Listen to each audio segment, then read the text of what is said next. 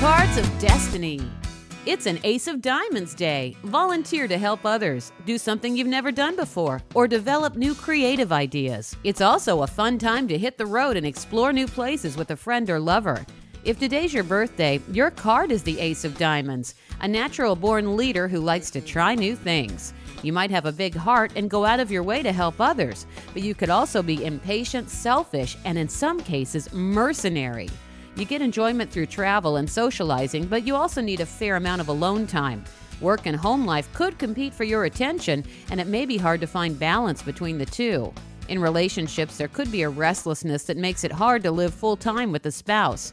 Many prefer long-distance romances or marriage where one partner travels. Eddie Van Halen, Matt Damon, Paul Newman, and Adolf Hitler are famous Ace of Diamonds. Your Cards of Destiny blends astrology and numerology with a deck of cards. Explore more at yourcardsofdestiny.com. I'm Lisa Osborne.